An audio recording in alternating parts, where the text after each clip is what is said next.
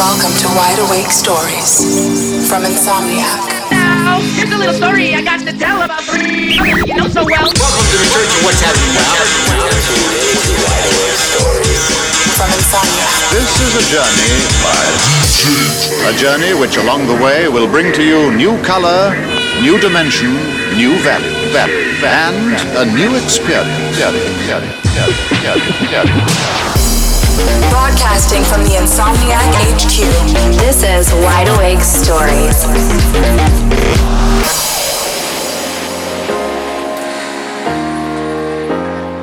Welcome to episode 3 of Wide Awake Stories. It's a new podcast from Insomniac HQ. It's a show that's going to highlight all the people, the places, and the amazing things that make dance culture so special. We got a full house in the studio today. I'm Rich. I'm here. Rob is here. Hello. Got John Ochoa in the building. Yo, yo. Sam Yu is back in the squad. Come on, dude. Yeah. We out here. And again, the Dave Matthews Band is back in the studio. Band is back in town. Reunited. As always, you can find us on Twitter using the hashtag WideAwakeStories. You can also follow the Insomniac editorial squad at insomniac.com on Twitter and on Facebook. And we're also bringing a little something special to Wide Awake Stories. We are introducing the Wide Awake Hotline, a.k.a. the Rave Hotline, a.k.a. Hotline Bling.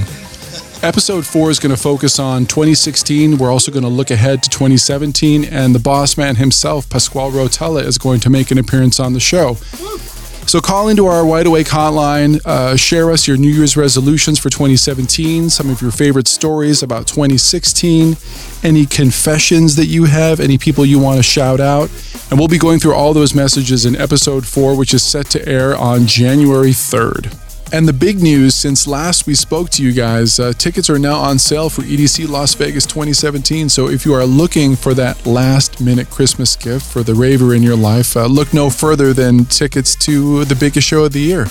So if you got any questions for the Night Owl himself, call us up at 310-818-9406. What's that number again? That would be 310-818-9406.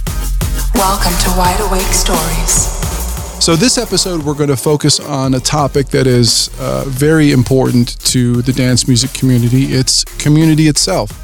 We're going to be talking to and about people all across the dance music spectrum, starting with Kennedy Jones. Kennedy Jones is one of the most stand-up dudes I've had the pleasure of meeting over the years.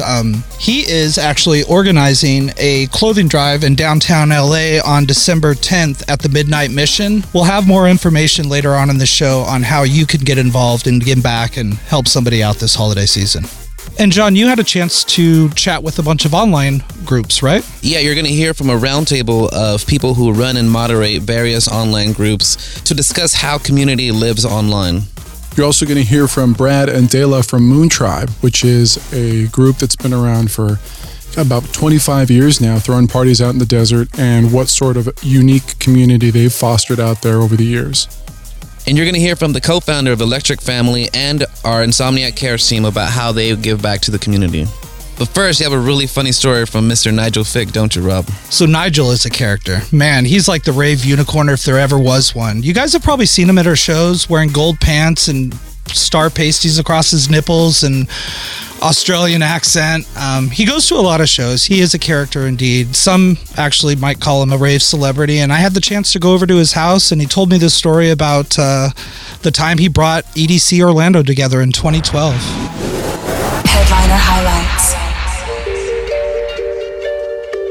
So I'm sitting here with Nigel Fick. He had this great story for me the other day about community and how he brought a whole bunch of you guys together on the dance floor, and it was absolutely perfect for this episode, so I rounded him up and here he is. I want him to share the story with you. Oh, thanks a lot, mate. So, I guess to tell this story, set and setting is very important. I believe it was about 2012. We were in Orlando for EDC Orlando, shocker. And, we had a huge show. There were a lot of people out there. They were all charged up, excited to hear the music, see their favourite DJs. And we at the time had a rain or shine policy on all her shows. Unfortunately, the state of Florida and Mother Nature apparently did not sign that contract. And what happened was, a peaceful, loving dance scene was soon violently blown by gusting hurricane-force winds. And then lightning showed up and was striking out all over the place. That was hitting the stadium, and all of a sudden, everybody got real afraid. So, in order to save the DJ from getting, electrocuted or whatever, I guess they decided to take a quick delay and shut down the main stage. Well, this didn't really go over, too well with the whole crowd there. And before I knew it, people were yelling, they were screaming, they were pumping their fists, they were tossing bottles of water on the stage, they started pulling down banners. Look, I know what you're saying. Nigel, how does this relate to Community? This doesn't sound like Community at all. Well, first of all, Rob, I'd have to tell you, those people all came together and started ripping that venue apart like nobody's business. But it's not actually the Community part of the story. Don't worry. You're sweating there. So anyway, they start pelting the stage with all kinds of stuff. Tufts of grass, half-filled bottles of water. Anyway, we were backstage, and all of a sudden the stage manager comes up to me and Bunny. You know Bunny, Rabbit in the Moon. So he was directing the stage, and the stage manager comes up and he's like, look, we need to do something. We got to settle these people down somehow. So he's like, get out there, Bunny. Bunny looks at the guy and he's like, you're crazy. I'm not going out there. I'm from Florida. I know what these people are capable of. They look at me and they're like, Nigel, go on out there. And I'm thinking, they shut this whole stage down to prevent the DJs from getting electrocuted. And then there they go, shoving old Nigel out there on the stage, right in the line of fire. I tell you, I was quaking, Rob.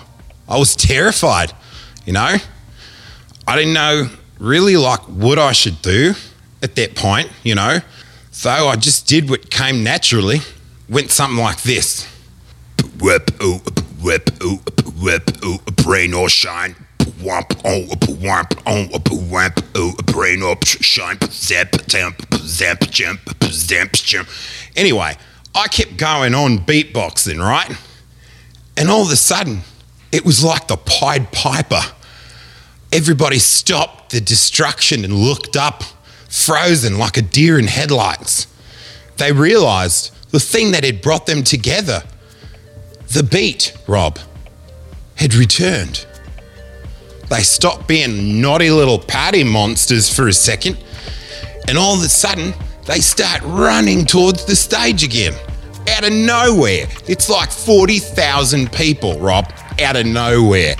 And apparently, that was the only sound in the entire festival. So there were people being naughty and tearing things up all over the place. But once they heard that beat, Rob, they all started running. And I just sat there. I went through every kind of genre and segment of music I could. I was like dubstep.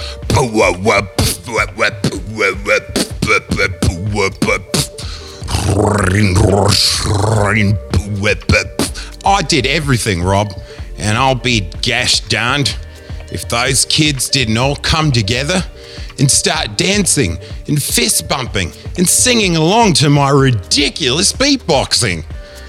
I tell you, it was one of the most amazing experiences of Community I'd ever had. And I'll tell you what, as a little reward to yours truly, Mr. Paul Van Dyke, who hadn't had a performer on stage with him in, I think, like 10 years at that point, comes back to the dressing room and says, Nigel, I need you back on the stage. And I was like, what do you guys mean he needs me back on the stage? They said, we don't know either. Get on the golf cart. And then I went and I emceed for Paul Van Dyke for his entire set. That's true story, mate. Anyway, I hope you enjoy it and keep on dancing, everybody. Wide Awake Stories from Insomniac. Man, what a character Nigel is. Beatboxing. Can you imagine bringing a crowd together with that? John, let's hear a little beatboxing from you. I'm good. And let's talk about the bigger issue. Who beatboxes or raps or even MCs over a Paul Van Dyke set? Yeah. How does that work? No clue. Nigel does. Wide Awake Stories. Next up, you're going to hear from the Insomniac Cares team. Now, Insomniac Cares has been around for a while. You may know it as the Insomniac Charitable Giving Initiative. It started off in 2011 as a way for us to give back to the organizations and the communities in the towns and the cities that we hold shows. More recently, you've seen donation bins at our various festivals, including this year's Nocturnal Wonderland, Escape, and EDC Orlando. So we're definitely growing Insomniac Cares. And you're going to hear from Desiree Naranjo, who's our communications manager here at Insomniac, and has really helped take Insomniac Cares to the next level. The great thing about Insomniac Cares too is if you've been coming to our shows, you've actually been donating and giving back to the communities as well, and you might not even know it. And it's only natural that a company like Insomniac try and make an impact in these communities. So we're going to hear a little bit more about Insomniac Cares and ways that you can get involved. Experience creators. What's up, headliners? This is John from Insomniac, and I'm here with Desiree Naranjo, and I'm the communications manager for Insomniac. And today we're talking about Insomniac Cares! Yay! So Desiree, for those who don't know, what is Insomniac Cares? Insomniac Cares is the charitable giving arm of Insomniac, and it concentrates on finding ways to make a positive impact in the communities where we hold our events, whether that's through donations or volunteer events or even just partnerships with local charities. That's what we concentrate on. And how and when did Insomniac Cares begin? We started Insomniac Cares in 2011, and that's when we started setting money aside from our ticket sales exclusively for charity. So for every festival that we have, $1 per ticket transaction and $10 per guest list attendee goes straight towards charities. Whether people realize it or not, they are donating to charity every time they buy a ticket. So it's a really great way to give back. So $1 per ticket sale and $10 per guest list spot doesn't sound like a lot of money to the everyday listener, but I believe we raised a significant amount of money since launching Insomniac Cares. Yeah, I believe since 2011 we've donated a little bit over $1.7 million, and we have a lot more money we're going to give away this year. And every single year we've been able to give more and more money to charity. So it's just, it's incredible. $1.7 million. Wow, that's a lot of money going to a good cause. Where exactly does that money go to, or who have we worked with in the past? Oh, so many amazing charities. We've worked with over 30 since 2011, and they're all doing really different and really exciting things. Primarily, we look for 501c3 nonprofits who are concentrating on either arts and education, health and well-being, or environmental sustainability.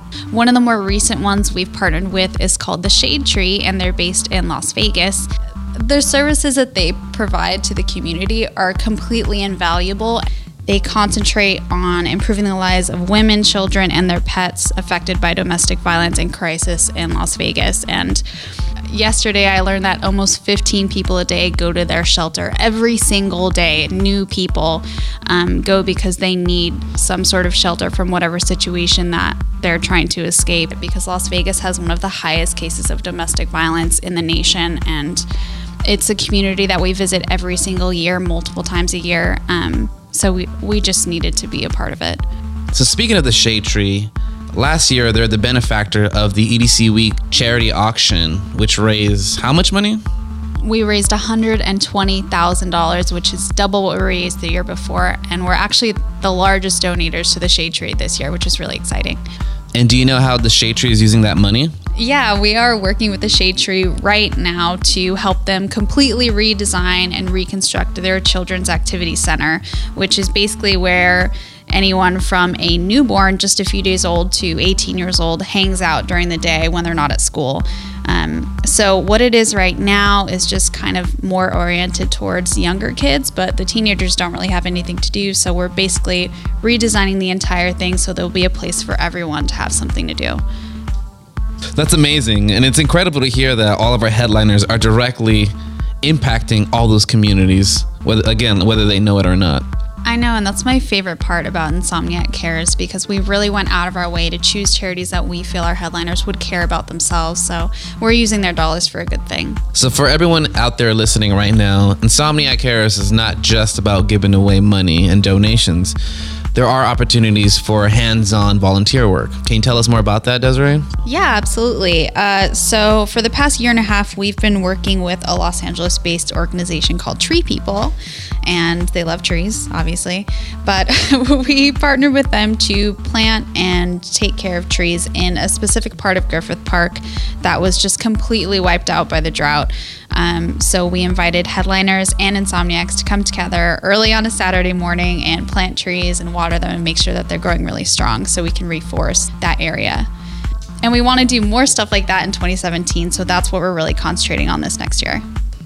I was at that tree planting event with Tree People, and it was amazing to see all our headliners come out on a Saturday morning and donate their time and effort and energy to helping out Tree People and the city of Los Angeles and Insomniac Cares. And whenever I go to a show, I see that same dedication at every one of our events, and to see that come to life at this volunteer event was incredible, to say the least. Yeah, I completely agree. I think the fact that so many people got up, like you said, early on the weekend to do something kind for someone else is just a visible manifestation of the values of our culture, kindness, respect, and building a strong community.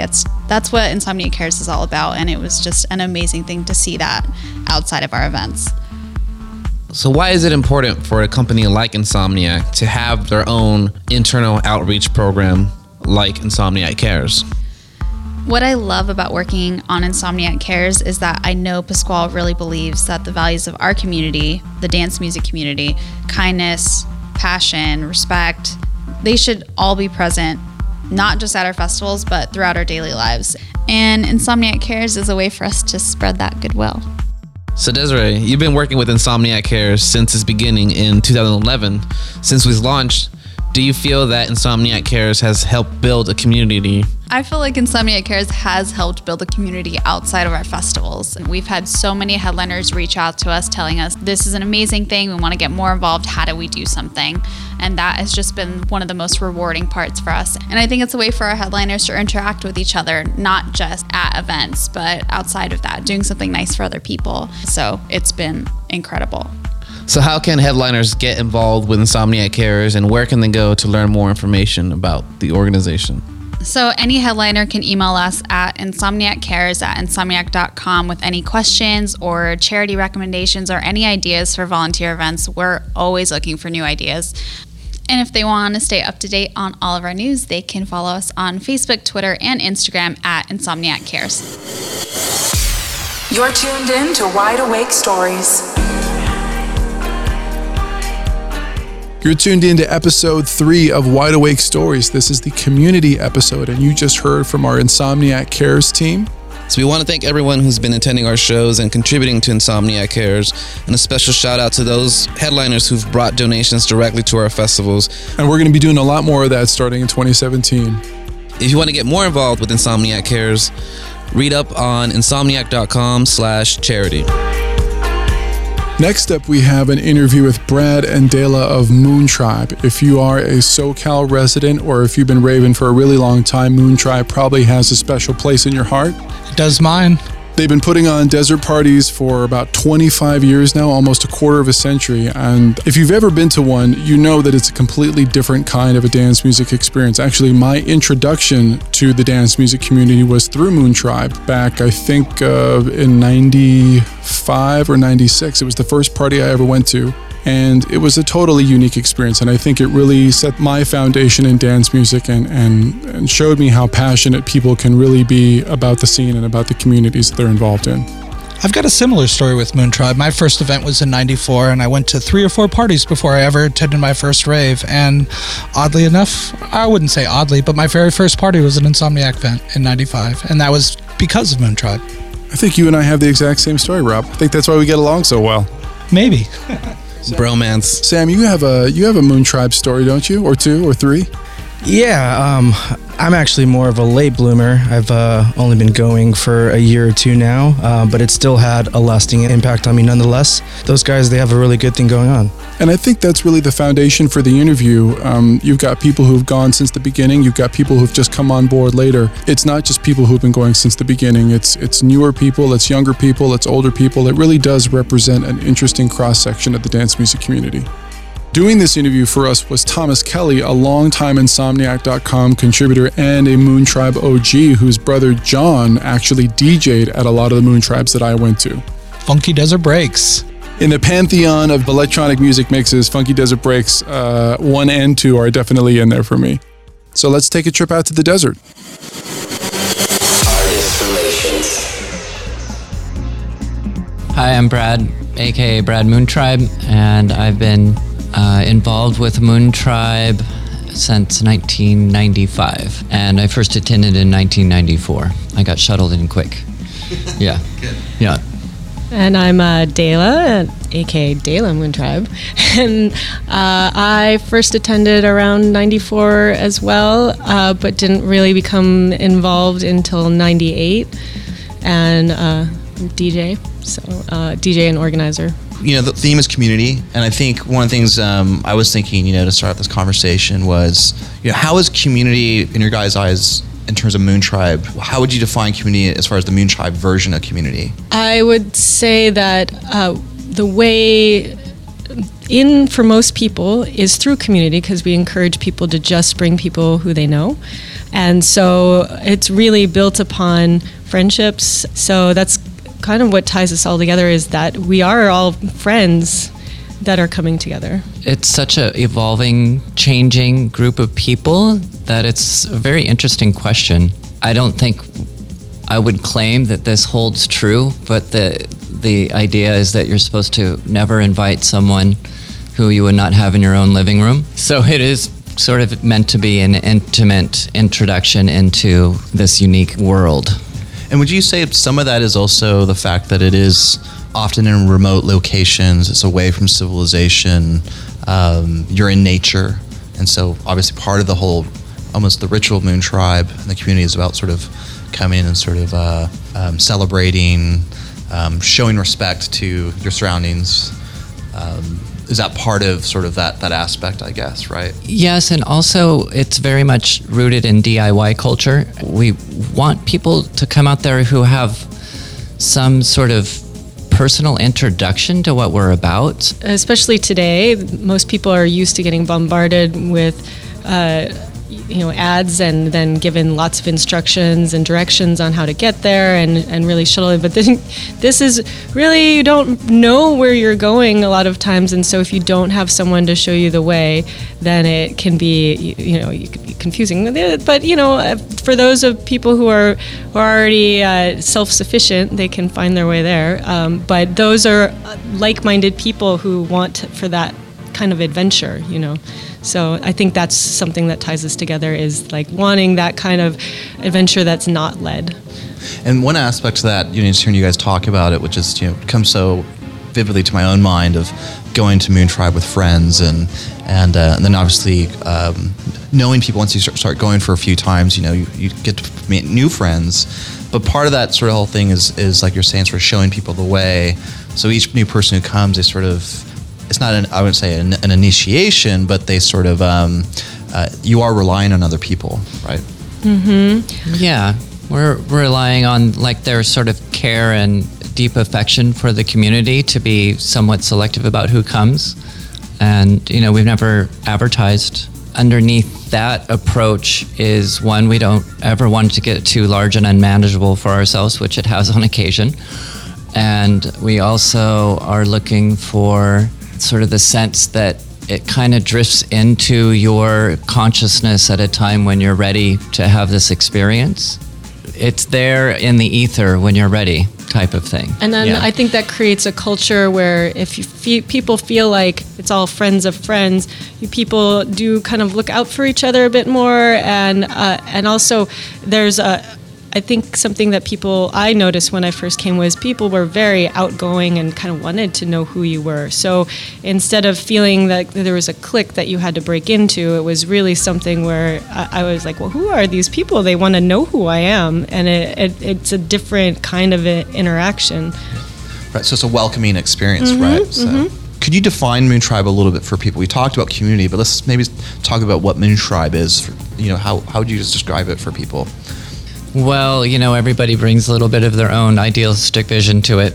My particular view of it is that it is not just an escape from the city, but an experience that you don't get in the normal world. So, commercial-free, vendor-free, single dance floors to develop unity and community out in nature. And then, of course, it's lunar-based on the lunar calendar. So you're really breaking away from the day-to-day structure that we're typically living in, 5 days a week for work, 2 days for your weekend. It's like, no, the full moon's on Wednesday. We're going out on Wednesday. So we're getting in tune with natural cycles. We're learning to have a gift economy or exchange economy for a day. And, just promoting these other values that are hard to come by in the typical world we're all also engaged with. I usually tell people that it's a ritual of dancing under the full moon, and more so I see it as we all hold space for each other for some self-exploration, both of ourselves and as someone who's linked in a community. One of my favorite things is when everybody howls at the moon and you feel very unified that way, or because there's not a lot of distraction as far as production, like lights or decoration or anything. There's just you and the moon. I think it helps people realize that the power of the experience comes through just people coming together and bonding their energy. That's what makes it special to me. One unique thing I think about Moon Tribe is obviously the desert, but also that it has gone on for about 23 years now, pretty much unbroken, consistent, and it's one of the few that have done that. A lot of the other party crews, even it's like Spiral Tribe and stuff, they took big breaks, and sort of broke off and splintered and almost sort of went away, right, and then sort of come back in different ways. So where do you think that endurance comes from like you guys? You guys have been really carrying the mantle for many years now. I ask myself that all the time.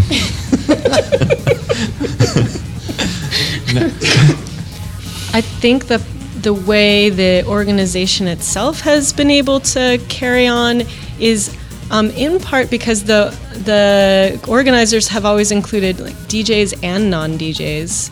I think that's definitely essential because there's some kind of balance there. I think DJ-only crews can get caught up in their own personal DJ career, whereas the non-DJs they're very dedicated to making the event happen itself. And then also, like we were saying, because we're all friends in the community, we get so much out of going and meeting each other. Sometimes when the going gets tough, we really just want to go to the desert and be with each other. One thing I wanted to, again, I think we talked a little bit about it, but I think also you guys talked about it, and such a big part of it is part of Moon Tribe and its quote-unquote community.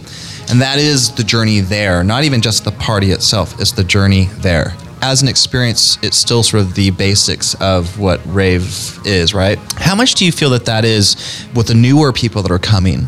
Some of the younger Moon Tribers that are now becoming, a part of the tribe. What is some of their perspectives when you have those conversations with them? How do they see all of it and Moon Tribe in terms of that larger context, of where it fits in their universe or constellation of experiences? I did talk to someone recently, actually, who said that they learned about Moon Tribe from a friend, and there was this like mythic party that happened in the desert, and they lived up north, and they heard the music, but they didn't know how to get there, and then they finally heard from a friend, here, I think I found it, and then the journey out there for the one person I was talking to, he said it felt really unreal because you're driving through there's no signpost, there was no advertisement to like assure you that this thing was happening, and it just seems crazy getting out there because it's, it was like this imaginary thing, and now you're coming and making it manifest and real, and you drive into it, and then there's all these people, and there's a fair number of people that come, and so you get out there, and it's kind of, it feels like, oh my God, it is real. This myth is real, and it's not until you get there. So I think it does add to the sense of adventure. And it does feel like that story has been repeated so many times that it does feel kind of like a rite of passage, I guess, maybe as a raver. Yeah. You guys, a number of you played at EDC this year in Las Vegas, and sort of speaking of sort of the where Moontribe sits in the larger sort of rave community, and I've always sort of personally thought of it a little bit like a lunar church, or almost like a monastic sort of experience, right? Where monks go out, and even people like Pasquale Rotella, who, and a lot of people who are involved in Insomniac, they all went to Moontribe at some point in early years, and it means a lot to them, and it was sort of one of those things that people could go out and sort of go, yeah, you could connect with people in a different way, right, in the community. And is that something, given the history of rave culture, that you guys still sort of see? Do you still see it serving that function? Yeah, I think we're still connecting out there with the larger scene, and it may come in little drips and drops. Yeah, I do think that there's, especially right now in Southern California, there are lots of underground communities or different crews who are doing their own thing, but they also come to Moontribe, or we mix with their events. So like Terra Chroma or Subtract, or the Green Sector people, or there's some other smaller crews that are like Noise Revolt and Undercurrent, and they have hired people within Moontribe after coming out to Moontribe, and then they bring some of that back to them, and there's this like back and forth. And then also it's cool to still be involved with a like larger rave scene. Like going to EDC last year was amazing. It was amazing. It was such an experience to go and be a part of that. Since I'm having my first post interview of that experience, just want to say for the record that the production is just really like unreal. Out of this world. It's really just so impressive. Yeah. I'm just like blown away by every stage. Yeah. So it's cool that there is a back and forth, and I actually love that we celebrate diversity. Or there's other and the festival world, like Lightning in a Bottle and Symbiosis. There are tons of people who have been involved with Moontribe that are working in those crews, and and we get to participate in that stuff too. So it's like it's not just underground, it's not just commercial, it's not just the festival. We're all kind of feeding each other, and I think that's a really beautiful thing right now. One thing I was thinking about as you guys were talking about was Moontribe is a donation event. And so people don't pay necessarily for a ticket. It's not fee-based, and it's not free. So everybody is really, they're not forced to pay to get into the event. But, definitely it's encouraged for people to put some skin in the game. Can you guys talk a little bit about that dynamics of that, and how you feel like the donation piece is really important and key to the community, both sustaining it and keeping a certain level of integrity to the people who come? It's funny because we don't insist on a donation, but it is necessary for people to donate if they want it to keep happening. Because, we're not getting paid. The DJs and the organizers don't get paid, but we have to pay for land and gas and equipment and sound and porta potties and a bunch of stuff. And so it helps grow the personal responsibility piece. And it's like, if you value something in the world, you show that by we tell everyone to dance hard, of course, but also by giving the suggested donation. And, it's not a lot. We usually suggest like $10, which in this day and age is, unheard of. Yep. But it's like, you will a lot of times get people who come up and just say, like, I don't have any money. And we show compassion saying, next time if you have maybe this month is hard. Next time, maybe you can bring more. And it's cool. It does ebb and flow. You have people who come to the door and they've been that person who hasn't had money before, and they'll kick down extra for other people. And so instead of insisting and being rigid and demanding a fee, we just leave it up to the community to support what they value, and it's worked out great. When you drive up to a Moon Tribe party, you're greeted by organizers, or maybe sometimes people that have only been there a few times, that are being trained to educate you about what you need and how you participate. And that's the key distinction, is that you're participating, you're not consuming. If I buy a product, I'm consuming. If I come to Moon Tribe and I donate because I feel moved to donate, I'm participating in sustaining this culture. It's really essential to the uniqueness of the experience and the feeling of community. The future, going forward, right? 23 years, the world's going to continue to go through a lot of changes, and Moon Tribe will. But that's one of the things I love about Moon Tribe, is that in some ways the idea is so simple. It's so simple. That's right. why it's so easy to keep going. But in terms of the future, what are your guys sort of, as far as the community? New people continue to come every party. New people come, right, and discover it. What are your guys' hopes for Moon Tribe, and what role hopefully you feel like it can play both in your own lives, the community? For me, like, one of the goals that always seems to be just around the next bend is that we'll really have a new generation take the reins. But that said, if people with a lot of experience like Corin and Siobhan and Chad and Dela have the energy to keep putting into it, that's also great, because that's cultural, institutional knowledge that's invaluable. I think change does happen over time. It just happens more slowly and more gradually than we realize. Like, for example, when we now have nobody on the organizing core that was present at or organizing at the very beginning, right? And all the DJs, the first DJs are not regular DJs to the DJs now. So change has happened, but and which is actually very rare in crews, and usually there's that founder syndrome where it dies off with the founders. So we did actually manage to get to the next generation. It's now about continuing to cultivate that, and really Moon Tribe will exist as long as people feel like it it needs to. You're listening to Wide Awake Stories. You're listening to Wide Awake Stories, Episode 3, and you just heard from Brad and Dela from Moon Tribe.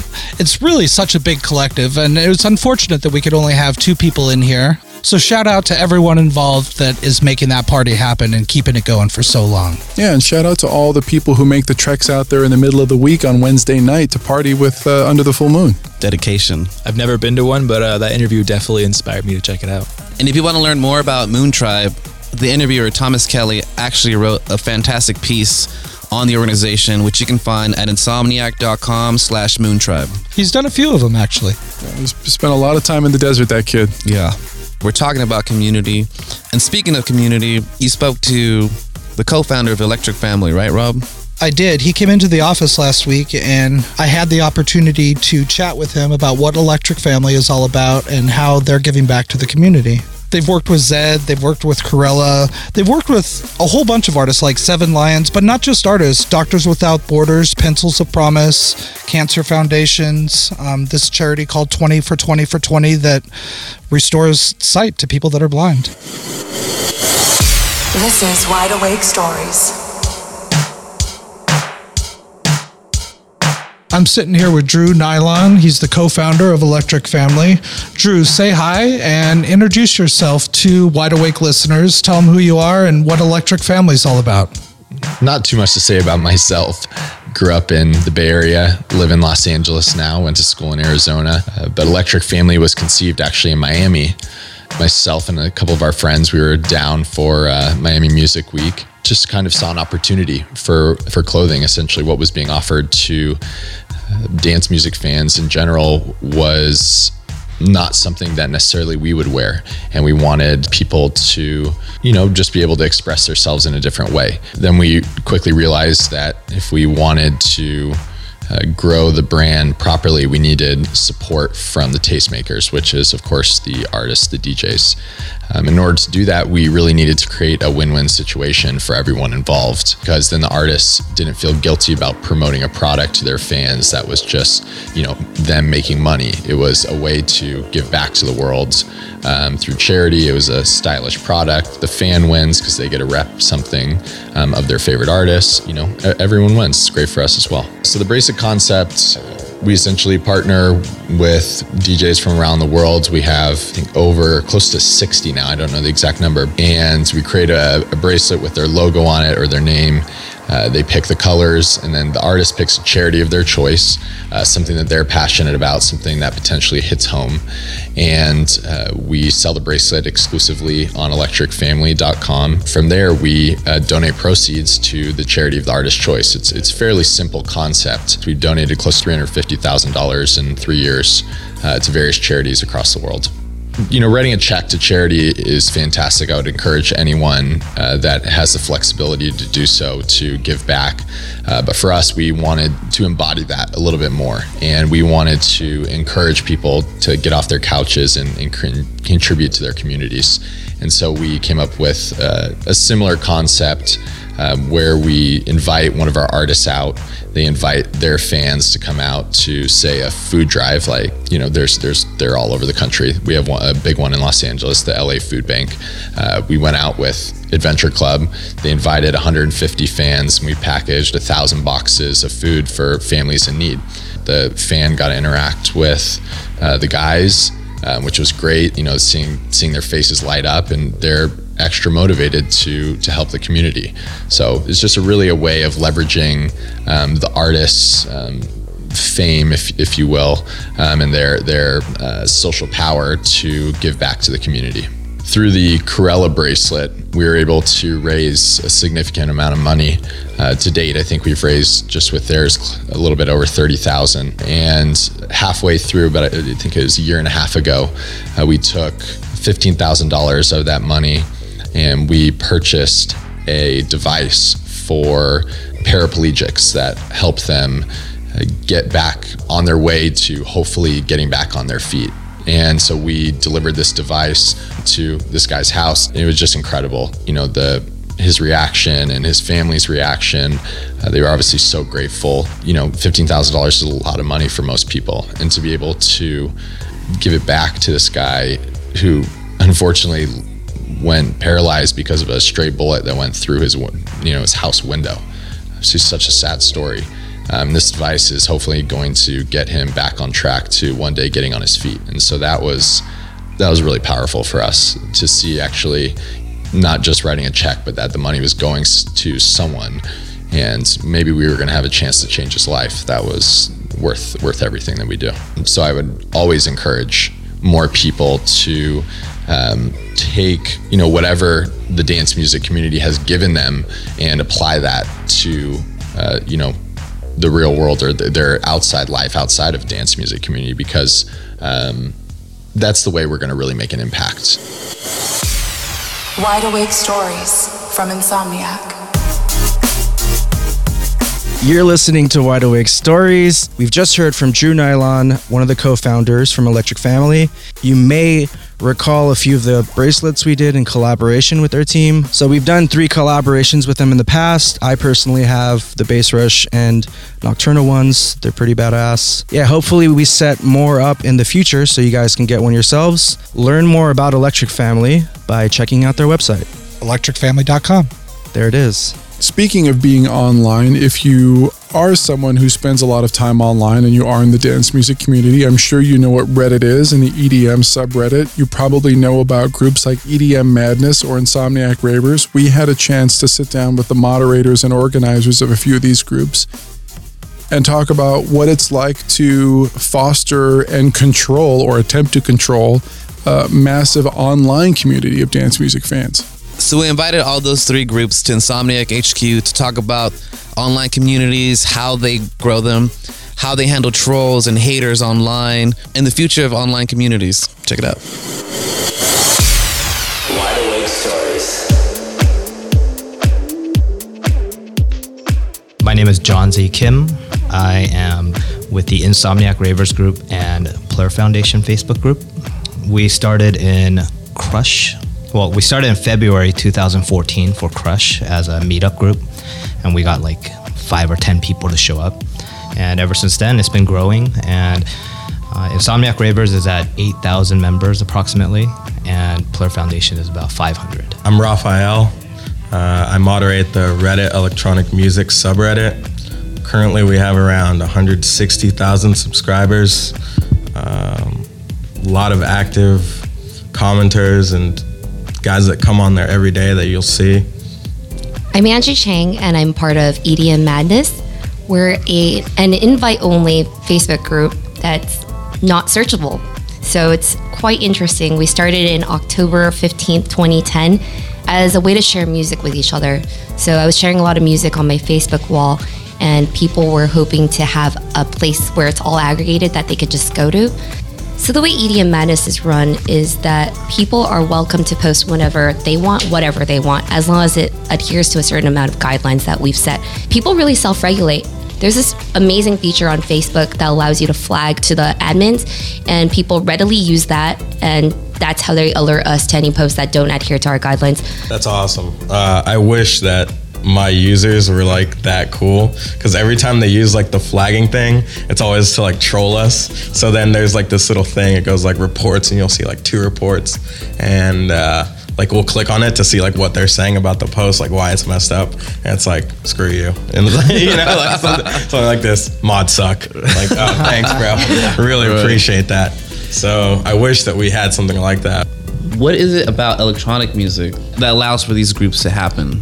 What is it about this culture that promotes that community online? I think that for a while, electronic music was extremely underground. So it was harder to have those interactions in person at shows.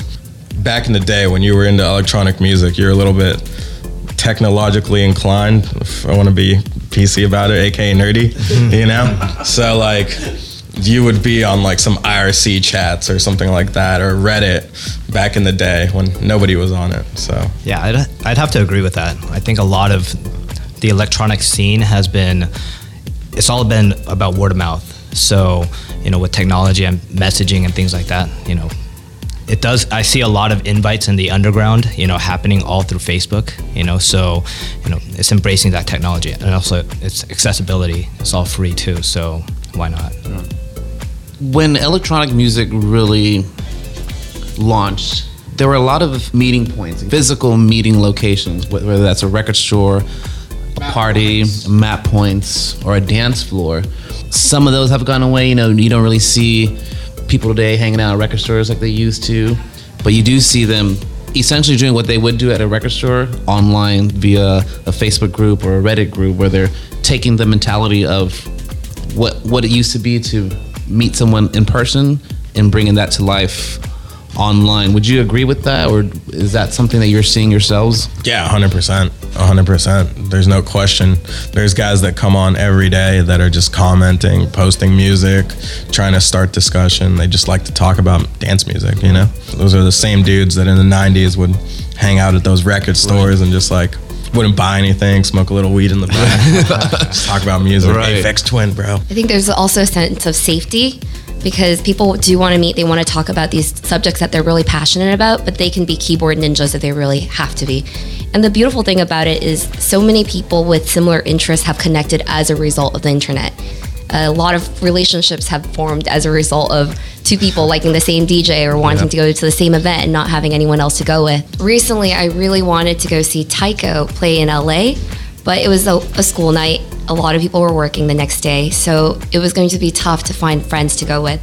So I showed up to the show on my own, posted on EDM Madness, and next thing I know, I was surrounded by 15 EDM Madness members, and that was really magical. We were able to take a big group picture. That's great. Yeah. What do you all personally get out of the group? What do you enjoy doing about it? What makes you keep it up and alive for so long? I run EDM Madness because I truly believe that it gives me the sense of belonging to something bigger and greater, and I love feeling like I'm part of a bigger community.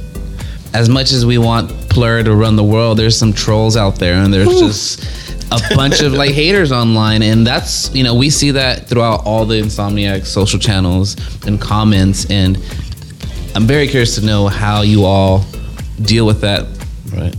So we face two kinds of trolls. We face the trolls who just post really annoying things and try to start fights with everyone.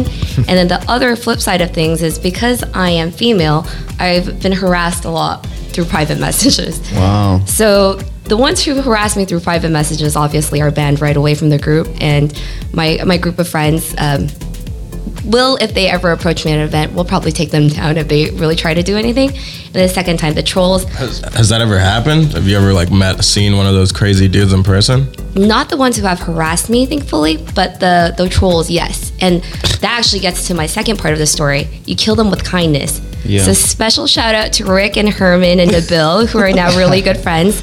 They used to always troll on EDM Madness. And once we met in person, I explained to them that community meant a lot to me, and the people who are a part of it and who actively participate, so that their trolling actually takes away from the experience. Yes. And now they're all upstanding citizens of I the would community. have paid money to be there at that conversation, to just see that go down. That's pretty amazing. What will each of your groups do to try to continue this online community movement? Like, how do you keep this group from not dying out in the next 5 years? How do you keep it alive? What EDM Madness has done is we've created a logo, we've created a story behind the logo, and we've gone to all these events with the intention to adopt more people into our families. So what I mean by that is, say I'm going to EDC Las Vegas. I'll go with my group of friends, but I'll invite them to invite their friends who have never gone to EDC before, and then they become part of our rave fam, and then eventually EDMM. We have this baby seal that is our logo. You might have seen it on many flags, and it's evolved now into like a DJ baby seal because he's gone on his little trip to pursuing his music and passion, that type of thing. But the story behind that is, you guys know that really terrible joke, clubbing baby seals? Yeah. So the baby seal thing came out of that concept. It's a clubbing baby seal. Hell yeah. And his name is Coco the Baby Seal because all of our initial board meetings for EDMM were held at Coconut Bay out in Roland Heights. So we just jokingly call him Coco. And at that time, Sander Van Doren had a song called Coco out. So we're like, okay, that's a fun name. I remember that song. That's great. The weird situation is like, are we taking it online to offline to online? How does that dynamic work? What if someone doesn't have Facebook? Are they still part of EDMM? Yeah. The truth is they are. So. Yeah. Cool. That's tight. This is Wide Awake Stories. Broadcasting from the Insomniac HQ. You're listening to episode 3 of Wide Awake Stories, and that was a really cool roundtable. And if you're not involved in any online dance music community, I really encourage you to find a group that fits with your lifestyle and your interests, and join on and contribute to the conversation and be a part of these massive online communities. And you're guaranteed to meet some new friends along the way, too. And probably do battle with a few trolls. So if you're stuck and you don't know which community you best identify with, Insomniac has your back. We just ran an article rounding up 10 very dope online communities. So check it out at insomniac.com/communities. Rob and I are actually a part of an online group. It's called oldfartravers.com. Dude, I bailed that group so long ago. Yeah, there was nothing going on in that group. We got to find another group. I don't think they know how to use the internet.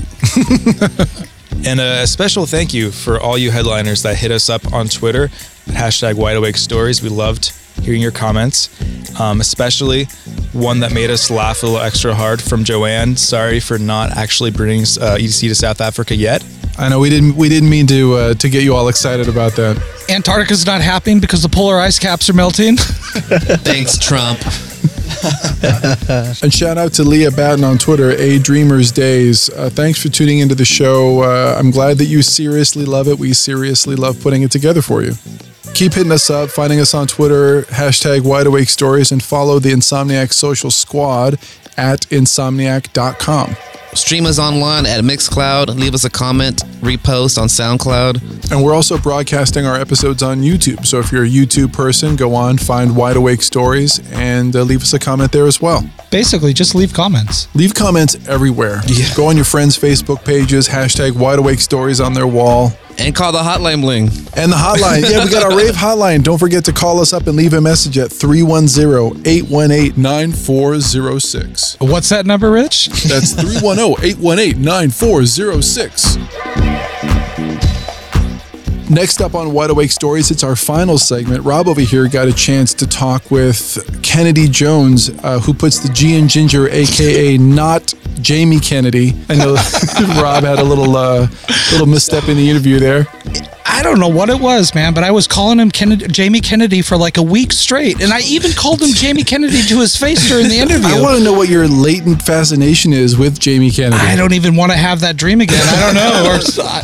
Yeah, he's a really loud voice in the dance music community, and he's saying a lot of amazing things, and we felt it was important to collab in 2017, so there's going to be a lot more coming up from Kennedy Jones and Insomniac in the new year. He came into the office, and I had a chance to chat with him. Artist Relations.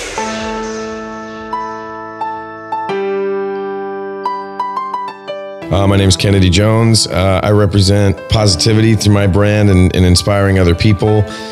Everything I do, music-wise and in the community, is really about kind of trying to bring to light the subjects that not a lot of people want to talk about, but that are important. You have done a lot to give back to the community and give back to your fans. I mean, why is it so important for you to do what you're doing? And why do you think it's hard for a lot of DJs, like whether they feel like, you know, there's causes that they believe in or not, but they just choose to just stay silent on certain issues and topics? I think, you know, I've done a lot for my fans because they've done a lot for me, plain and simple. So the KJ Payday thing, you know, the Never Not meetups, and me taking specific, detailed, focused, dedicated time for certain fans that are having problems in their personal life. I do that for people because, you know, the fans have given me my life, and I think it's important because I want to sleep at night. At the end of the day, I want to sleep at night. And I think I'm not better or worse than anybody for having that kind of a conscience. For me, I want to be authentic. And if I'm not truly being authentic in what I believe in, then I can't sleep at night. I'm bothered. I feel like I've kind of sold out and sold my soul to the devil just so that I can be famous, or that I can be rich, or so that I can be whatever it is that people think they're going to get at the end of this tunnel. The issues that I'm very, very outspoken on, when I started speaking on them, I didn't really see a lot of movement from other artists, you know, men and women. You know, it wasn't a gender thing. It was, nobody wanted to tarnish their brand. You know, if they're on the upswing, who wants to say something that might be looked at as offensive? But in the truth of it, the right thing is the right thing. So if I stand up for gender equality, because I think that, you know, women are underrepresented most of the time in dance music, if somebody's offended by that I said that I think women are underrepresented, then I'm sorry. I got nothing to say to that person. You know, we can agree to disagree. I don't think that it'd be right to end my career over that. And I do this for people, not for me. You know, and the second that I realized this is not for me, you know, I used to live in a car. I don't need the lavish life. You know what I mean? Me and my two sisters and my mom lived in a station wagon when I was a kid. This is not about private jets or nice houses or clothes or shoes or any of that BS. This is about people. I've gone through so much stuff as an artist already that the modern person, I think, would have already quit. And I'm not quitting because I realized the importance of people in my life and the importance of the people that were there for me when I had the most tough times. There were human beings that scooped me up, that helped me out. And I owe that to those people, to be that voice of reason today, to be that voice of power today, to be that voice of inspiration today. The number one ethos of Never Not for me, the entire inner workings of it are to just be positive and to always reach out, you know, always be proactively helping people. Obviously, sometimes it can be a dicey situation if you see someone that you think may be having a hard time or may be in trouble, and you don't want to offend somebody by saying, hey, do you need help with that? Or this is what I think, you know. But the bottom line is that anytime I'm going through something and somebody comes to me and says, hey, I want you to know, like, I see how hard you're working to overcome this, but I want to help you with this because I recognize that. I am 1,000 times more touched with proactivity of somebody trying to help me rather than me going through a situation where I'm going to have to beg someone for help. So with the Never Not ideal, it's about keeping an eye out. It's like a neighborhood watch for your friends and for your fellows. It's about watching, and walking an old woman across the street with her groceries is not going to cut it anymore. There's good deeds for the day, but then there's doing the right thing every day. Those are two different things, and I think not anyone's perfect. I'm definitely not perfect. I've made mistakes. But I think at the end of the day, the most important part about it is for me is to have a team behind me and a team around me of like-minded individuals that want to push the culture and keep the culture together of dance music, but also understand that when people see someone do something incredible, they're publicly associated with dance music culture. And they're like, wow, that those ravers did that. We do have the ability to influence, the global dance music community on a larger scale. So even as Never Not, just as my own team, Never Not means just never not being on the lookout, never not giving back, never not showing somebody that you love them, even if they're a stranger. Just walking someone across the street or opening a door, that's called courtesy. That's not necessarily kindness. That's courtesy.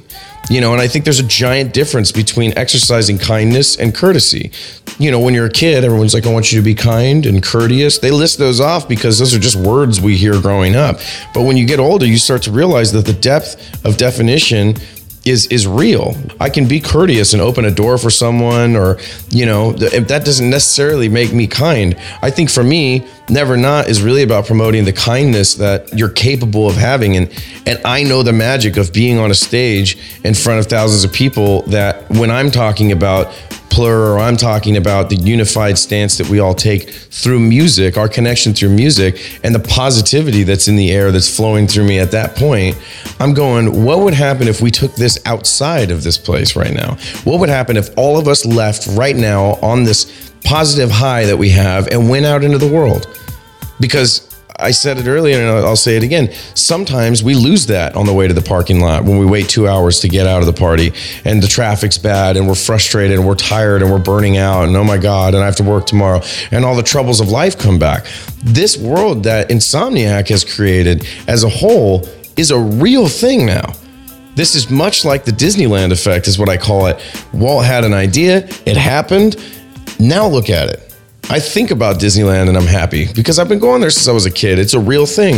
I think about dance music parties that Insomniac puts on, and it's a real thing. It causes a real emotion of giving, a real emotion of being positive. And I think that's why I admire the brand so much. That's why Never Not is designed the way it is, because it inspired me to understand that I, as an artist myself, have the power to do that. I'm often known for taking the music down and giving little speeches in between, 10 songs or so in my sets, because I'm so overwhelmed with the emotion and the things that I want to say on Twitter just don't resonate. They don't. The things I want to say on Facebook don't resonate.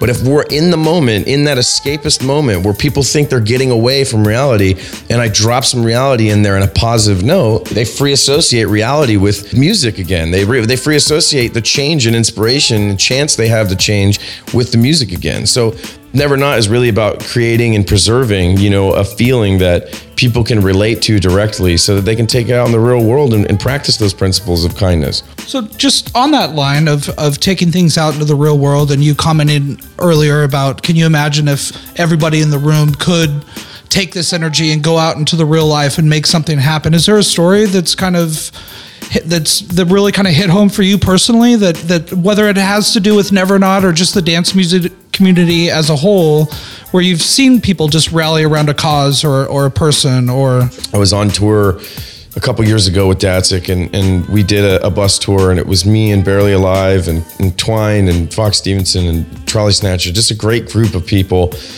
We went to one city, I believe that it was in, I want to say Urbana, Illinois. And I met a young gentleman that came up to me and said, I have 19 days clean and sober because I heard you were sober and I love dance music and I just didn't think the two could coexist. And I was shocked. I was like, I couldn't, I was touched. I couldn't even, talk. And we met and I took a picture with him and we talked, and I just, I gave him, some praise and some advice and said, hit me up anytime you need anything. And then one day I was working, in the studio, and I heard an instant message pop in. And it was that dude. And he's like, hey, I got a year today. I just want to let you know.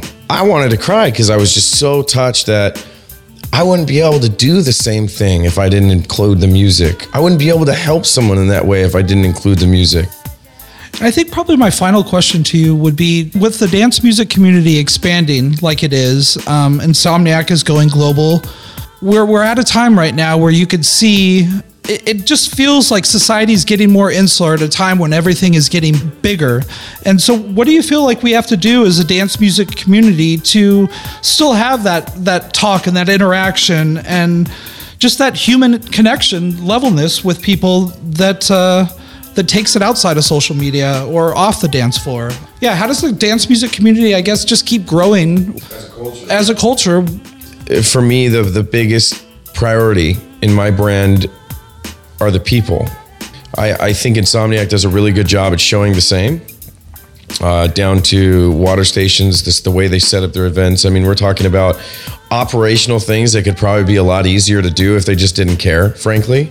If you guys didn't really care about your guests, your headliners, then you could save a lot of time and money probably by not going out of the way for these people. So being on the right track with the company to go global with is a huge part of it. But I think the other side of the coin is, it is up to the fans to bring that, to show that they're here for the cause, not for the effect. The bottom line is, I think with anything that becomes quote unquote too mainstream, that's because you have too many people there for the effect and not for the cause. You have a certain type of hip hop music that's really, kind of a niche thing. And then all of a sudden it blows up because people like the effect it produces for them. They don't represent the cause that it represents. They like the effect. They like the way they look to other people because they listen to that kind of music. They like the way they get to dress because that kind of music includes this certain style. They like the way they get to live their life because that music gives them an excuse to do that. But there's no cause, that incorporates that. So the dance music community, I think, needs to remember, it won't go away if they're representing the cause. So what we want to do is educate the people. Don't judge somebody's interest in the music. Don't say, oh, that person, we should probably talk to them about why they're here. Don't be cult, but cultivate. You know what I'm saying? I think as a dance music enthusiast, cultivate by what we're talking about, by being in action, by being somebody that people want to be. This is Wide Awake Stories from Insomniac. That guy's got the gift of gab, man. He does not run out of words. No, for sure, but all the words are good. Yeah, he does wax poetic for sure. On December 10th in downtown Los Angeles at the Mission District, he's going to be doing a clothing drive. But before that happens, he set up a few drop-off points where you could bring your clothes to donate to help out those in need. There's a Glendale drop-off, there's a downtown LA drop-off, and there's another one in Silver Lake. Check out insomniac.com/Kennedy Jones for the addresses and specific info. Wide Awake Stories. Thank you for tuning in. That was our episode dedicated to community. Rich, what do we have coming up? For our next episode, we're going to be taking a look back in the rear view at 2016, some of our favorite moments, and we're going to be setting the table for a lot of what Insomniac's got planned for 2017. Pasquale's going to be on the show, maybe revealing a few secrets. Maybe that Vegas lineup is coming out. That's a big maybe. That's a big maybe. Maybe he'll treat us to a few sneak peeks. So if you have any questions for Pasquale or you want to talk to a member of the Wide Awake Word Crew, you can hit us up at the Wide Awake hotline. The number is 310-818-9406. And if you still don't have New Year's Eve plans, don't worry about it. We've got you covered once again. Go to insomniac.com/New Year's Eve and you can see a selection of the shows we've got coming up. We got 2 days worth of countdown this year. We've got Get Real, who's Green Velvet and Cloud Van Stroke at the Factory 93 warehouse in downtown LA. Also in downtown LA, we've got Duke Dumont at Exchange. And you can't forget about the Chainsmokers at the Convention Center.